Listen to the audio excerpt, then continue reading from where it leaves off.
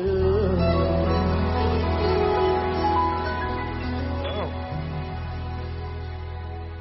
sleep for you.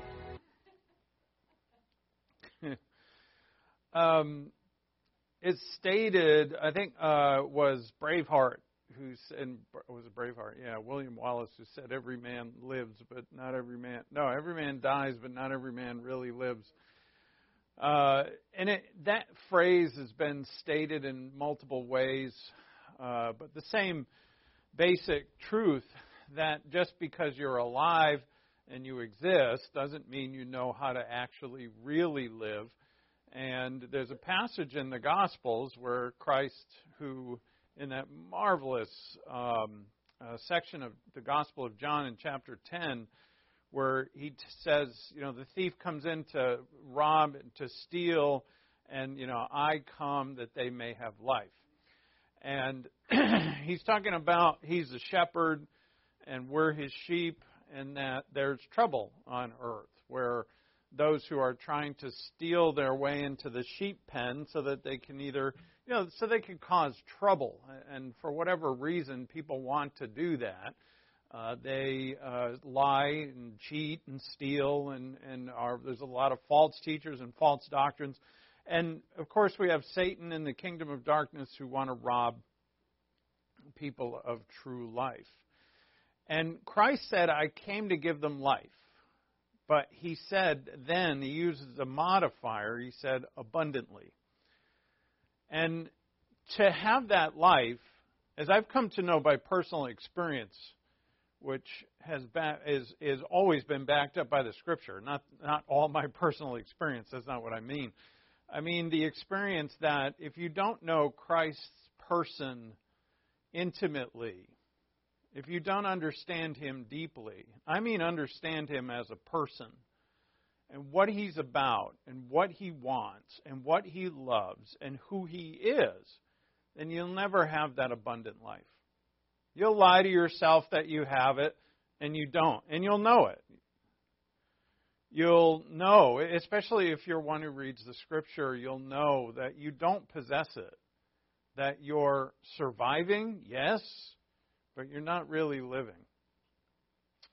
And this is what Christ wants for us. And God, thankfully, if you've been wasting your time surviving for a long period, which I think every Christian goes through. I know every Christian goes through. Yeah, God's never going to give up on you. He's going to constantly call you, constantly motivate you, constantly discipline you, constantly teach you, until you get it. But you may exit this world not getting it. And that is something that we're going to look at today. Today we look at the contrast of who is the true king and who is this false king that Satan enthrones during the tribulation. He is the pinnacle of man's sin, of man's pride, of man's lust. He is the apex of it. And he is shown to us by God. And so we have in the Bible, you're shown the true king, and you can come to know him, and you're shown the false one. And God allows both to have their time on the stage. And we get to look at both. And so let's start in Luke chapter 19. And we'll begin with prayer, thanking God for this opportunity to have an abundant life. The only way that we're going to gain the knowledge of our Lord so as to live it is in the Scripture. It's the only place that He is revealed. And so as we turn to the Scripture, we pray for humility and reverence so that we sit in awe of God's Word and His revelation. And with that, let's pray.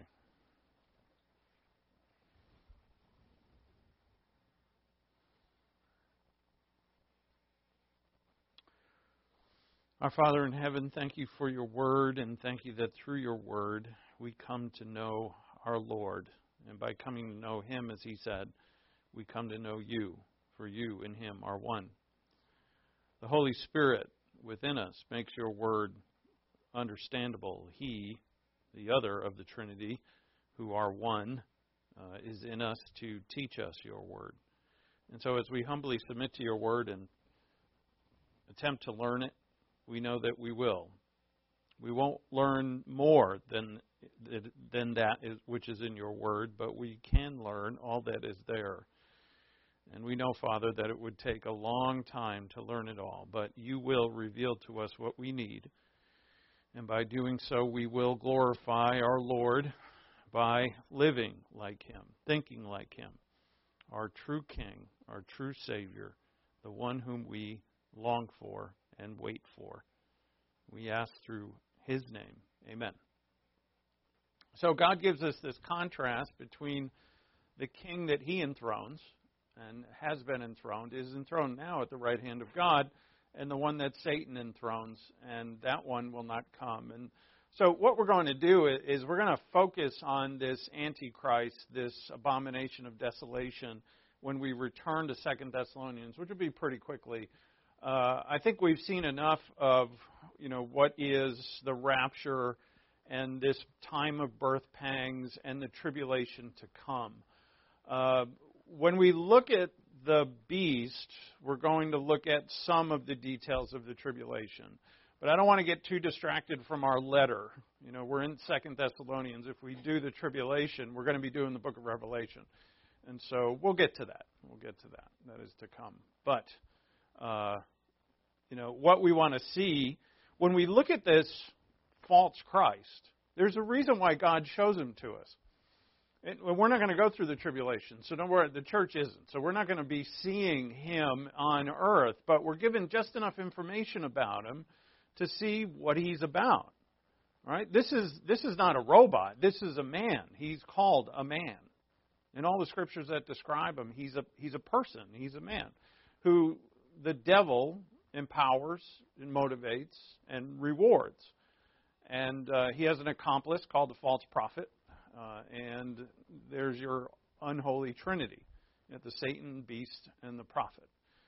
And God puts them, as little as we know about them, it's enough for us to see that, in our own temptation to sin, in our own ability to go away from God and to be selfish and lustful and prideful, who we're imitating? The false Christ. Because that's what he is to the utmost. And as believers, we can act not be him, but act like him. And so God then, in contrast to that, reveals to us our true King. And what little we know about the Antichrist, we know in abundance more about the Christ. And let's continue to look at him here. So, how many in the world do you think understand why Christ left the earth only to return later? Like, how many people out there in the world are like, oh, yeah, I understand he left and he's coming back, and actually have any inkling of why? And they don't. How about Israel? How many in the world recognize the significance of Israel? Care less, most. And even a lot of Christians think that Israel has no significance anymore because they've been abandoned. Have they been abandoned? They have not. So a lot of this is revealed in the last week of our Lord's ministry. And I mean, this is expounded upon in the New Testament. When I say the New Testament, I mean the epistles going from Romans onward. That all of this is further. We have tons of detail about it. But in the final week of our Lord's life, he, right from his own mouth, he teaches about this coming again and what's going to happen up to the time that he does. And so the week begins. This is the Passion Week. He raised Lazarus from the dead just a few days before this. Because of that resurrection, or resuscitation as we call it, Lazarus, Lazarus, he was dead 4 days, so everybody knew this. They live in Bethany. Bethany's only half a day's walk, not even, from Jerusalem. Just on the other side of the Mount of Olives. It's a well-known family. They know Lazarus is dead, and here he is walking around again. And And he's such an evangelist, Lazarus is, that they plotted to kill him as well as kill Christ. There was a contract out on Lazarus. I can imagine Lazarus saying, hey, someone's saying to Lazarus, they're threatening to kill you. You'd be like, well, I've been through that before. What's the big deal? Christ would bring me back again and again if he wants to. And so, as Jesus has raised Lazarus from the dead, it's a few days later. He's been staying in Bethany, and this day he approaches the city. And as he approaches the city, he tells his disciples to go look for a donkey. It's actually, there's two. There's a donkey and the colt. And Jesus is going to ride on the colt. And they're going to find the donkey just as he stated. They'll bring it to him, and he rides it in, just like Zechariah the prophet prophesied. Zechariah 9:9, behold, your king comes to you, humble, adorned, and on the colt of a donkey, bearing salvation, by the way, as the prophecy says. And in this event which starts this week, Jesus says this as he approaches the city. Look at Luke 19:41. And when he approached Jerusalem, he saw the city and wept over it. He approached the city, he approached Jerusalem, he saw the city. So we kind of can assume where he was when he did this. As you're coming around the Mount of Olives, there's a place where the road just kind of turns a little bit, and then all of a sudden the city comes into view, and it's likely there. And he says, if you had known in this day, even you, the things which make for peace. Now, what kind of peace here does he speak of? Peace between them and the Romans, peace on earth, like people think the angel said to the shepherds. Is this, every Miss America in her speech says, I want world peace? Is that what he's after? He's talking about peace between man and God. But now, what are the things that make for peace? Him. But now they have been hidden from your eyes. Notice, does he expect them to accept him? He's already determined. He knows. They have rejected him. He does not expect at all when he enters Jerusalem, as the prophet said. This, by the way, when he enters on this day, this is his very first open, from himself, open proclamation that he's the Messiah. This is the first. Remember, if you remember in the Gospels, he would heal people and then say, don't tell anybody. And you say, why doesn't he want them to tell anybody? Because his hour had not yet come. This is when he's going to publicly, from his own self, proclaim, I'm the Messiah. Does he expect them to accept him? No. And notice what he says in verse 43. For the days will come upon you when your enemies will throw up a barricade against you. He's going to prophesy this later on in Luke 21. Throw up a barricade against you and surround you and hem you in on every side. He's going to say that if you're a believer at the time this happens, which is going to be in 66 AD, if you see this, get ready to run and flee to the mountains. He's going to deliver. And they will level you to the ground and your children within you, and they will not leave in you one stone upon another. Does that sound familiar? Matthew 24. Because you did not recognize the time of your visitation. What a statement.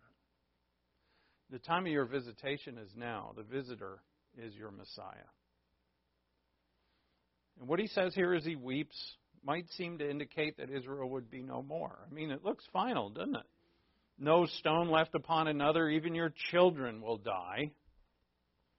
But that is not his message. It's not his complete message. This is not obviously the last thing that he says. Israel will be severely disciplined. He also says that the Gentiles will trample it under their feet, and that this time of the Gentiles who will trample Israel will go on until he returns. And so even though Israel became a nation again in 1948, they are in no way the nation that God desires. I think it's very significant that they became a nation, but this is not what you see there now, God's client nation. The world is run by Gentiles and will be until He returns. So, and He's going to say this, I am going to return. Notice, as He teaches this, and it's mostly taught in parables, He does not expect at all to be accepted. Right from the beginning of the week, He teaches that He is coming again. Why would He need to come again? Because they're not going to accept Him the first time. So, His teaching during this week, which is in a series of parables, would be about a future kingdom, not a present one, a future one that would come when He came again. And it would come suddenly, and it would come with power and glory in the clouds of the air. And it is this claim that He is the one to come again in the power of God in the clouds of the air that they're going to say, why do we need any more witnesses? Kill Him. The Sanhedrin, he's going to die for this claim. Claiming to be what? The Messiah. Now, in Luke's account, the first parable listed is the parable of the wicked vine growers. So look at chapter 20, verse 9.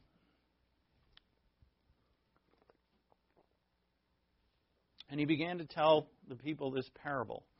A man planted a vineyard and rented it out to vine growers and went on a journey for a long time. At the harvest time, he sent a slave to the vine growers so that they would give him some of the produce of the vineyard. But the vine growers beat him and sent him away empty-handed. And he proceeded to send another slave. They beat him also and treated him shamefully and sent him away empty-handed. And he proceeded to send a third, and this one also they wounded and cast out. And the owner of the vineyard said, "What shall I do? I will send my beloved son. Perhaps they will respect him." Now we find out that, and you can intimate this by reading the Gospels, that they're going to come to understand that He's referring to Himself as the beloved son. And they know that this is about them. And we're going to read that in a second. They know that this parable is about them. So if they're the vineyard or the vine growers, who's the owner of the vineyard? If the vineyard is Israel, which it is referred to as such in the prophet Isaiah, that if this vineyard is Israel and they're the vine growers, then who's the owner of the vineyard? It has to be Jehovah, Yahweh. And who is the beloved son of the owner of the vineyard? And He's claiming Himself to be that. You see, on this week, He openly proclaims Himself to be Messiah. So He says in verse 13, the owner of the vineyard said, "What shall I do? I'll send my beloved son. Perhaps they'll respect him." But when the vine growers saw him, they reasoned with one another, "This is the heir. Let us kill him so that the inheritance will be ours." And that by law could happen if there was those who worked the vineyard would inherit it if there was no heir to it. So that's all he's saying there. He's using a means of which they understand. "Let's kill him so that the inheritance will be ours." So they threw him out of the vineyard and killed him. "What then will the owner of the vineyard do to them? He will come and destroy these vine growers and will give the vineyard to others." And when they heard it, they said, "May it never be." But Jesus looked at them and said, "What then is this that is written? The stone which the builders rejected, this became the chief cornerstone. Everyone who falls on that stone will be broken to pieces, but on whomever it falls, it will scatter him like dust." The priests and the scribes understand this. When they heard it, they understood that it was about them. And it shows us that Jesus, even in teaching in parable form, when He wants to make it clear, He does. And they understand this. Look at verse 19. The scribes and the chief priests tried to lay hands on Him that very hour. They feared the people, for they understood that He spoke this parable against them. So when He says to them that the owner of the vineyard will come and destroy it and give the vineyard to others, They say, may it never be. And this is the same idea that they've had all through the Gospels and continued onward, that we inherit the vineyard just because we're sons of Abraham. In other words, they don't need to accept Christ as their Savior. Just by biologically being born in the family of Abraham, we are entitled to the vineyard. And the answer to that is no. So I'm going to give it to others, which, of course, seems like a prediction that the Gentiles will be in the church. And this becomes plain to them that they're going to lose the vineyard, and the vineyard, however, is the vineyard lost? Does the owner lose the vineyard? In other words, is Israel lost? The answer is no. It's just that he's going to come back. Now, giving it to others, some would interpret that as meaning that the church now gets all the promises to Israel, and Israel is no more. This is totally against all prophecy and against all that is plainly taught in the Scripture about what's to come, is that the nation of Israel is going to be the center of Christ's kingdom. Okay, so for now, what we're focusing here on him and what he means to us, and therefore, you know, we're trying to take into our souls all that Christ is, and Christ here shows us, I'm the one who made the covenant promises to Israel, and I'm not going to break them. Even though they have rejected me, I have not rejected them. They're going to be disciplined. They're going to be disciplined all throughout this age. All right? Holocaust, the diaspora it's called. The Jews have been everywhere. They've been persecuted, anti-Semitism, and so on. And they've been blessed amongst it as well. But it hasn't been easy for them in this age. And then in the tribulation, what? It'll be the worst for them. But not only for them.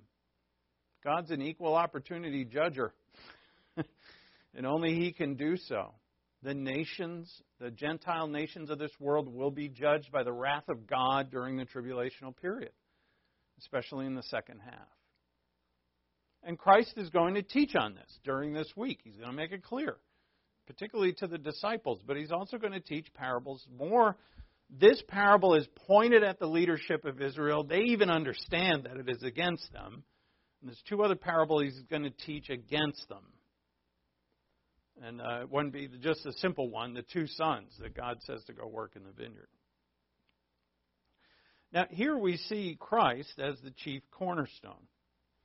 The cornerstone, that is the foundation of the house. That is the cornerstone is that which the cornerstone is that which all the house is built upon. The house is formed.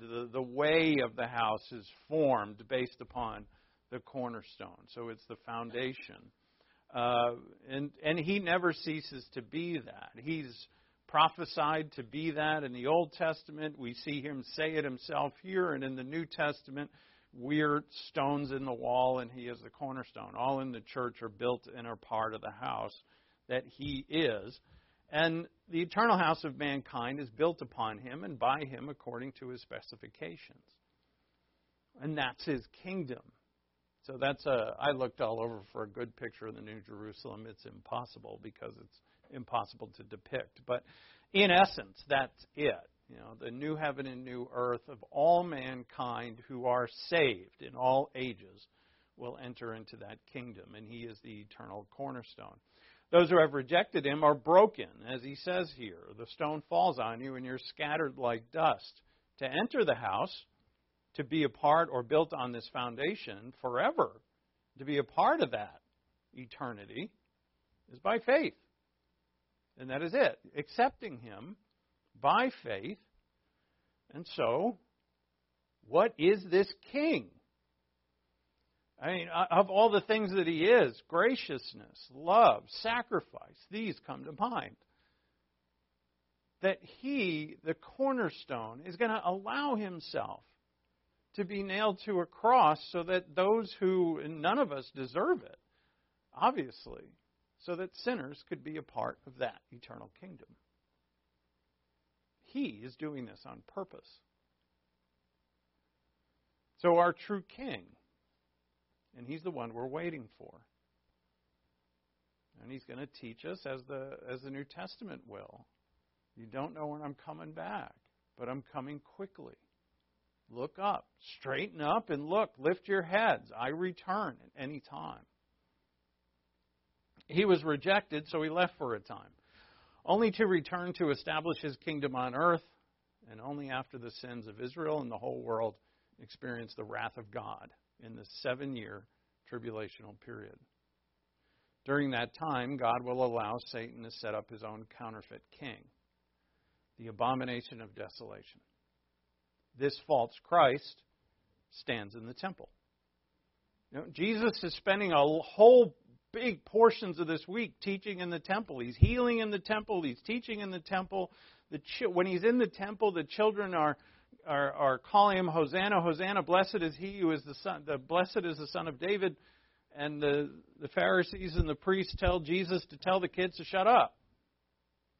And he quotes Psalm 8. Out of the mouth of babes shall come praise. He says, haven't you read that? You know, and he, by the way, cleansed the temple. Was one of the first things he did on this week. Is that he went into the temple and threw all the money changers out and overturned the tables. It's the second time he did it. And what is he doing? He's cleansing the temple. But yet, when he leaves the temple for the last time, he says, I leave your house to you desolate. Until you say, blessed is he who comes in the name of the Lord, you will not see me again. And he doesn't return.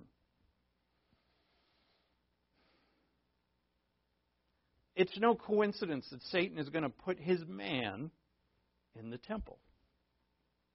It's a counterfeit. That man in the tribulation is going to convince Israel that he's the true Messiah and that the false prophet is Elijah reborn. He's going to convince them, and they're going to accept it. Hence, they make this contract with him.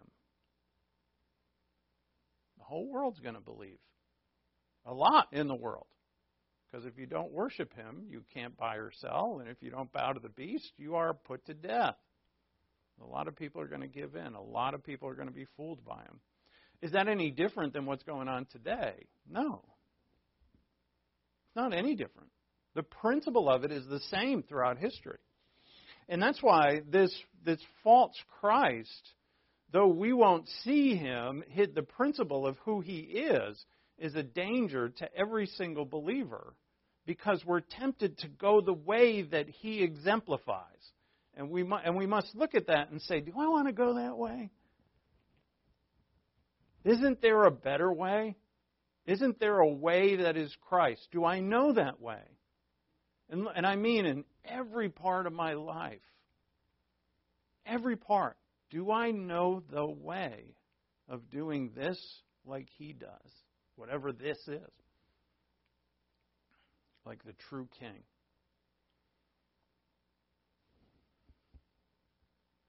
The false Christ is pride, lust, selfish desire. Are you tempted with these things? I was listening to, I've been listening to Screwtape Letters. Man, oh man, it's like I never heard it before. It's amazing. And I ordered another copy of it so I can have a fresh new copy so that I'm going to go through and read it slowly. But so one of the things that Screwtape is telling his protege, Wormwood, to tempt his man with, and the premise in the letter is that every demon is assigned to a person to keep them away from God, and Wormwood is assigned to this guy who becomes a Christian. And in the letter, Screwtape says to him, well, one of the things you can do is that when he has free time, invade it. Invade it with something. When he expects to use his time to do such and such or talk to so-and-so, bring in something that will interrupt that. He looks forward to this nice conversation with this guy. Bring in someone who's a busybody or a talker or something and interrupt. Interrupt his free time. And I'm listening to this whole thing. And not an hour later, I had this idea of what I was going to do, and then it got completely interrupted. And I lost it. Not that I don't yell and scream anymore, but silently in my own mind, I'm fuming. I'm mad. And I can't get over it. And I know it's wrong. So I went away and I prayed. And I was like, all right, Lord, we got this. And I just kept fuming. And it took time. And what are we? And I'm the only one I know. It's the only experience I know. And that experience is just, I look at selfish desire, pride. I'm tempted to it more than I even know. And this false Christ is, he's the poster child of it. All right? So he is the one that is empowered by Satan himself, the one who revolted against God. Talk about pride. He is empowered by Satan himself to really throw all his energy into his pride and into his lust and to really go for it. And what happens to him? It ain't good. So if I go the way of pride or selfishness, yeah, I'm forgiven, and yeah, I can confess it, no problem. I do. I did. But I'll never get that time back. and God is teaching us, you failed here, right? Yeah, big time. How would you like to be an overcomer? That the next time this comes around, that you're not selfish, but you're selfless. And when you do that, when you do overcome that test, that trial, you're going to find out that much more about me, your Lord. Therein lies the reward. You'll be more like Him. But giving into it, you actually become more like the one who is not Him. And God puts these before us. And He says, which one do you want? I set before you life and death, as He said to Israel. In our study, we could say, I set before you the true Messiah and the false one. Which one would you like? To miss the understanding of what I just said is to miss the person of Christ and to miss life itself. And the picture I thought of was an oasis. That's a true, I think it is. It looks kind of mocked up. But I know these oases, or oasi, I don't know the plural of oasis. They exist. Right in the middle of a desert where there is no life, there is life. And, that's a wonderful depiction of who we are in the midst of a dark and dying world that is destined for judgment. Here you are, as Christ said, you're the light of the world. Let that light shine. And to let that light shine is to be like Him. Now, if I don't understand this King, and I mean really know Him so much that you stand in awe of Him. If you know Him, you will. To love Him, to adore Him, to want to be with Him in His presence more than anything. If you don't know that, you're going to miss what life is. You'll exist. You might even exist in a comfortable manner. But you won't know what life really is. And here we're not even talking about sin because you'll sin far less than you ever did, but you're still going to be a sinner. Like there are plenty of Christians who have given up vices and they still don't know Him. They gave up vices for whatever reason, for their health, which is a good thing. I'm not saying it's not. I've heard some preachers say, give into it. It's grace. Don't do that. Well, you'll find out. You'll find out when you destroy your mind and your body. But, even if you could be a self-righteous prig who barely sins at all, at least, in the way that people notice as sin, and yet you know nothing of the Lord. You don't know Him. Right? There are those who know a little bit of doctrine and yet live in that doctrine. They're far more advanced spiritually than people who know loads of doctrine and don't do anything with it. They're far more advanced. And because of their attitude and their want to be and follow the Lord, everything they learn, they want to put into practice, and they will. So this life we don't want to miss. All right, so quickly, we'll read through it quickly, but just so you can see this point in our main passage, and we'll jump back to the Gospels. Go to 2 Thessalonians chapter 2.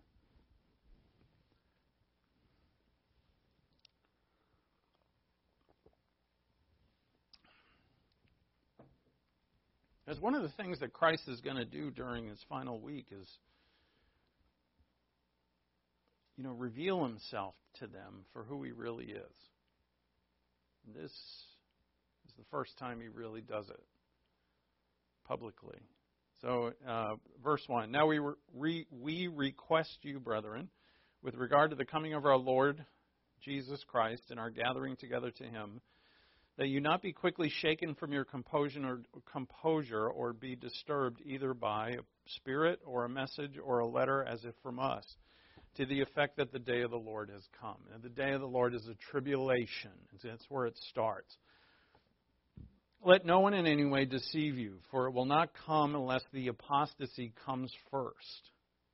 This apostasy is the rebellion both politically and religiously against God worldwide. And the man of lawlessness is revealed, the son of destruction. This is, Jesus calls him the abomination of desolation, who opposes and exalts himself above every so-called God and object of worship, so that he takes his seat in the temple of God, displaying himself as being God. Do you not remember? Now notice what he is, the arrogance, the pride, the lust. Notice what he is. Do you not remember that while I was still with you, I was telling you these things, and you know what restrains him now, so that in his time he will be revealed? For the mystery of lawlessness is already at work. Only he who now restrains will do so until he is taken out of the way. The restrainer, most likely the Holy Spirit, is restraining the activity of Satan on earth during this time, which is a time of birth pangs. Then that lawless one will be revealed, whom the Lord will slay with the breath of his mouth and bring to an end by the appearance of his coming. That is the one whose coming is in accord with the activity of Satan, with all power and signs and false wonders, and with all the deception of wickedness for those who perish, because they did not receive the love of the truth so as to be saved. For this reason, God will send upon them a deluding influence, because they didn't believe, so that they will believe what is false, and that would be the world there during the tribulation, in order that they all may be judged who did not believe the truth but took pleasure in wickedness. And as we get farther into this, we'll see how this word wickedness plays into it, along with unbelief, but they go hand in hand. Okay, so that's Paul's description of what is to come. It's not every single detail, but it's enough to show us and to remind the Thessalonians that that time to come is a time of complete apostasy with this false Christ and with the fact that the whole world is, apart from the saints, but the majority of the world is completely deceived, and God sends upon them a spirit of delusion because they reject the gospel. And then he says in verse 13, but we should always give thanks to God for you, brethren, beloved by the Lord, because God has chosen you from the beginning for salvation through sanctification by the Spirit and faith in the truth. So what does that mean? So in the meantime, while you know that is coming, God has chosen you, right? Put yourself here. Forget about the Thessalonians for a second. God has chosen you. Put your name there. From the beginning, before the foundation of the world, for salvation through sanctification by the Spirit and faith in the truth. You've been chosen for salvation and to live in a sanctified manner. Sanctification here would mean an experience. It was for this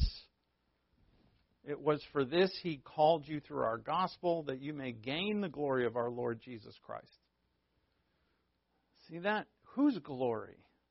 Well, not the abomination of desolation, though he has a certain glory from Satan, but that's not the glory that we want at all.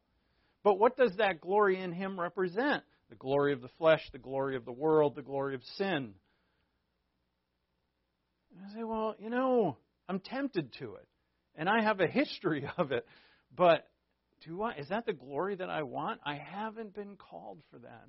Before the foundation of the world, before all human history, the drama of it had played out, of which what we're seeing in the Gospels is truly like the climax of the whole historical drama of salvation. Paul says, look, you've been chosen long before it even started for this purpose. And by this he motivates them. He doesn't throw out rewards and crowns and money and things and, your tribulations and your persecutions will go away. No. He said they're going to remain. They could get worse. But what is life and what is it abundantly? What has your King come to bring to you, to give to you? And that is what life is about.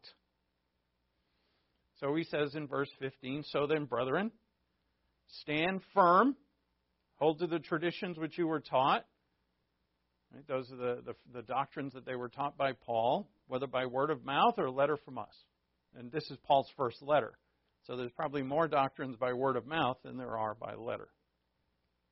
Now may our Lord Jesus, and here in verse 16 is really a prayer.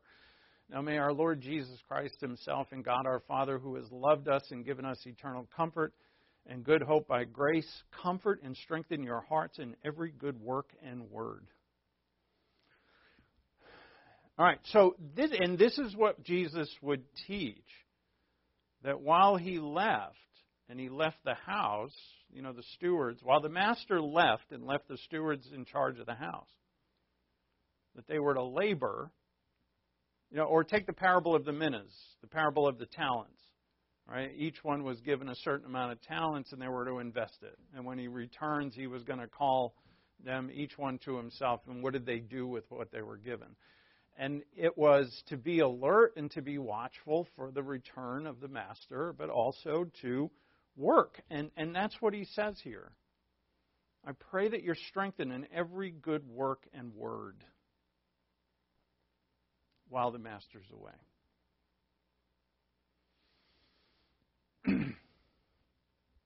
Now back to Luke. So during this Passion Week, the Lord comes into the final conflict with Israel's rulers. As Christ revealed himself, he revealed his future coming in glory. In Luke 20:20, look at Luke 20:20. So they watched him and sent spies who pretended to be righteous in order that they may catch him in some statement. Imagine that. What they're doing here is they're pretending to be disciples in the crowd listening to him teach in the temple. And so they're actual spies sent by the priests or Sadducees or by the Pharisees. And do you think Jesus doesn't know who they are? Right? This is the God. I love how mankind is trying to disguise himself from God. It's a beautiful image. And that's another story, but it applies so well. And so why did they do this? Well, they gathered together to say, how do we stop him from, teaching and teaching against us? Right? We saw that he taught the parable of the vine growers, the wicked vine growers, and they knew that it was about them. And they wanted to kill him, but they said, well, he's too popular. If we just arrest him outright, the people are going to revolt. So what should we do? We need something to lessen his reputation among the people, hopefully to destroy his reputation in front of the people. And if we can do that, then we can arrest him, and it won't be so unpopular. But they fail. Everything he says against their little tricks and schemes is brilliant. And I said this yesterday, it shows us our Messiah is wise. We must be wise. Jesus told the disciples, wise, innocent as lambs, right? Wise as serpents, innocent as doves.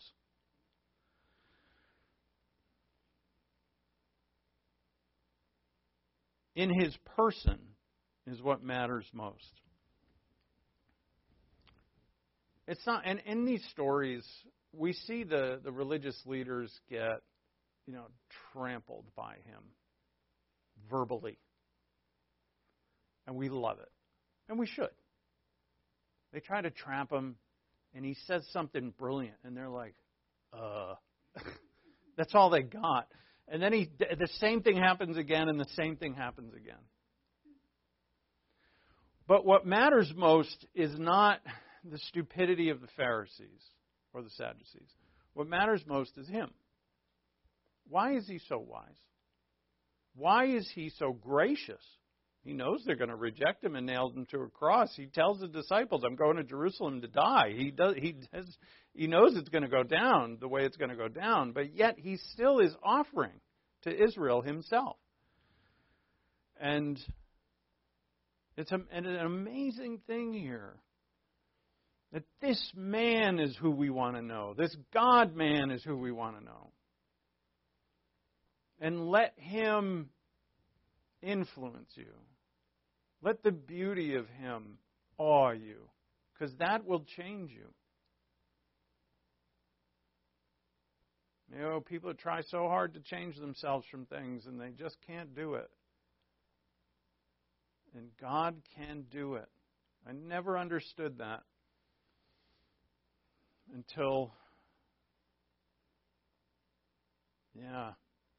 God can do it. And you figure out, if you keep following him, keep wanting the change, and you'll find out how he can do it. One thing I can tell you is you truly do have to lose all your desire to get what you want.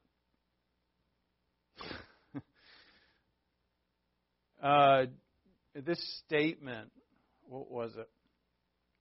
It was by Tim Keller. He just died a little bit ago. Timothy Keller. He had a huge ministry in New York. I have got a few of his books on my shelf. And he had a great ministry. I don't know every doctrine that he taught, but he said something to the effect that one of his lessons was on Abraham sacrificing his son Isaac. And it was how all of this, God promised Isaac. Isaac was the heir. All Israel would be blessed through Isaac, and that he tells Abraham, kill him. Sacrifice him to me. That doesn't make any sense at all. Not the fact that I love Isaac more than anything in the world, even my own life, but the fact that your whole promise is supposed to come through this son, and you want me to kill him? He doesn't have any children yet. But Abraham does it. And it says in the book of Hebrews that Abraham thought, well, he'll resurrect him if he has to. But what Pastor Keller said was, if your God is the one that you have made from your own feelings, in other words, your inner feeling came up with this idea of what God should be, that is in your own self, he says, that's not God. That's a projection of yourself. It's a brilliant insight. What you have created is a projection of your own soul, and you made it God. And that's easy to worship, because it's you. And what you're doing is worshiping yourself. And how many of us has said, oh, I know the Bible says this is a sin, but it's not for me. Because God wouldn't, God understands. I've got an issue in this area, or I've got a weakness in this area, or whatever excuse I got. I say, God understands my excuse. No, he does not. And what Keller said is when God's will goes against yours, that you know you've found God. It's brilliant. When God's will is antithetical to everything that you want, guess who you found? You found him. And, and Jesus, our Lord, is now, once we're enamored with him, and that's wonderful. It gives you this warm, cuddly, fuzzy feeling. Couldn't think of the word. And that's great. And a lot of churches in our modern world, that's their whole ministry, is to give everybody a fuzzy feeling from Jesus. But what about when Jesus says, be holy, for I am holy? What about when Jesus says, you have to do this? I don't care if you understand it or not. You have to do it. What about when Jesus says, obey me, or you don't love me at all? And we say, well, that's not very fuzzy. And it's not. And when Jesus speaks to them concerning himself, they're going to say, that doesn't make any sense. You see, for Israel, the problem is that their idea of what Messiah was wrong. They were expecting a Messiah. You would never. Jesus didn't go to the Gentiles. He didn't go to Rome. He went to his own, because his own have the law. They have the Mosaic law. They have the prophets. They have the writings. And in all of that literature is the depiction of the Messiah. They were to know who he was. Plus, John the Baptist is sent beforehand to prepare them all, which he did. And they're to see him for who he is. And so, to see him for who he is, Jesus now asks them a question. After they tried to trap him with all their little questions, and he answered brilliantly, look at Matthew 22.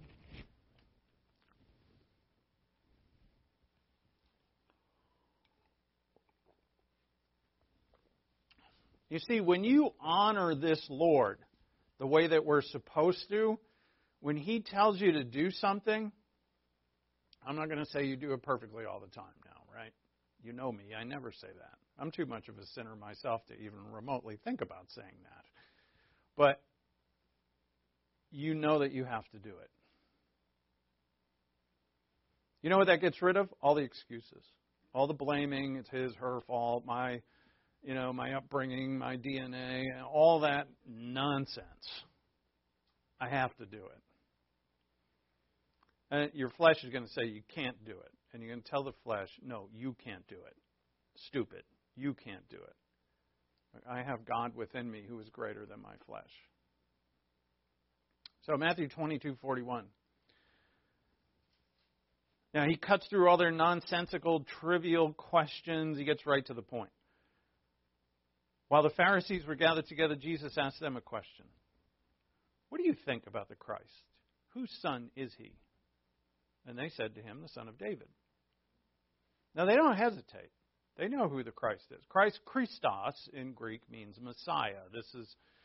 It's a title. It's not Jesus' name, it's Jesus' title. He is the anointed one, the Messiah. And so as quickly here on the board, Jeremiah 23:5, behold, the days are coming, declares the Lord, when I will raise up for David a righteous branch, and he will reign as king and act wisely and do justice and righteousness in the land. That is the son of David. They know this. It's not the only passage. There's several others. But they know this. Who is? Now, notice Jesus' question. It's not who is the Messiah. It's whose son is he.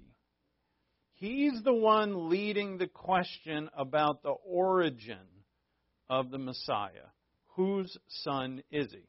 They say the son of David. And they're probably like, that's an easy one. Come on, you great rabbi. Can't you come up with a tougher question than that? Oh, I can just see it. He sets them up. He's brilliant. He sets them up. They're prideful. Oh, I got that answer. And then in verse 43, he said to them, How does David in the Spirit call him Lord? Saying, quote Psalm 110, verse 1, the Lord said to my Lord, sit at my right hand until I put your enemies beneath your feet. If David calls him Lord, how is he his son? Oh, we didn't see that one coming. Nor had they thought of this before. This is one of those things where you know a scripture like the back of your hand, but you don't really understand it yet. There's probably a bunch of those for us that we think we know, and we're not really in the know yet. But the Lord asks about origin, whose son is he? In the East at this time, in the East in our time, in the West, children don't obey their parents, generally. But in the East, especially during this time, a parent would never call their son Lord. Ever. Ever. There's a patriarchy, and it is the way that it never bends to anybody's opinion. It doesn't bend to wokeness. Lord means the Greek kyrios. It means master. You would never call your son Lord. But yet, David does call him Lord. So, what does that mean? That the son of David is greater than David. And how could the son of David be greater than David? He would have to be the Son of God. And they have no answer.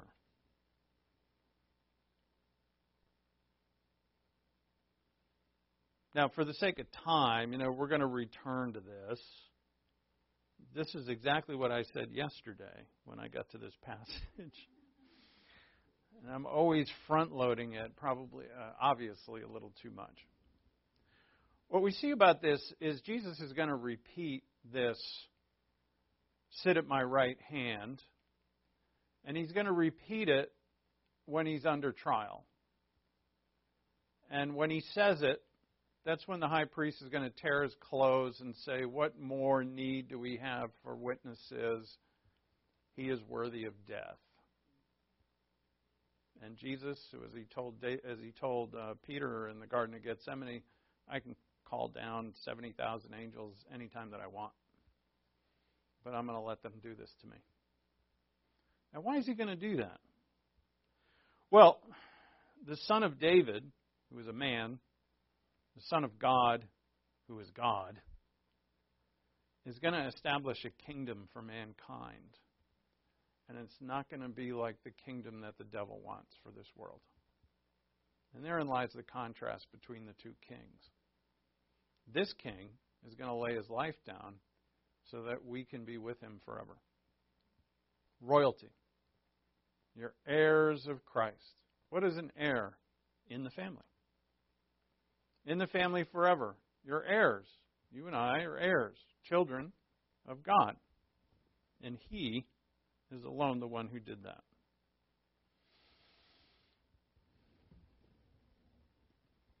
So, he's rejected and then he leaves, promising to come back with his kingdom. Their response to his claim, which is to kill him, is a beginning type, if you will, a precursor of this king to come who is the abomination of desolation.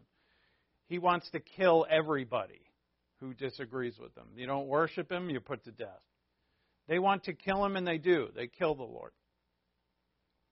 And so they do not honor him, obviously.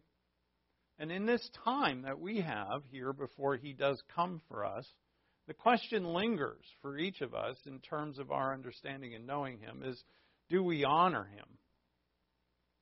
Do we stand in awe of him? Do we know enough about him to do both of those things?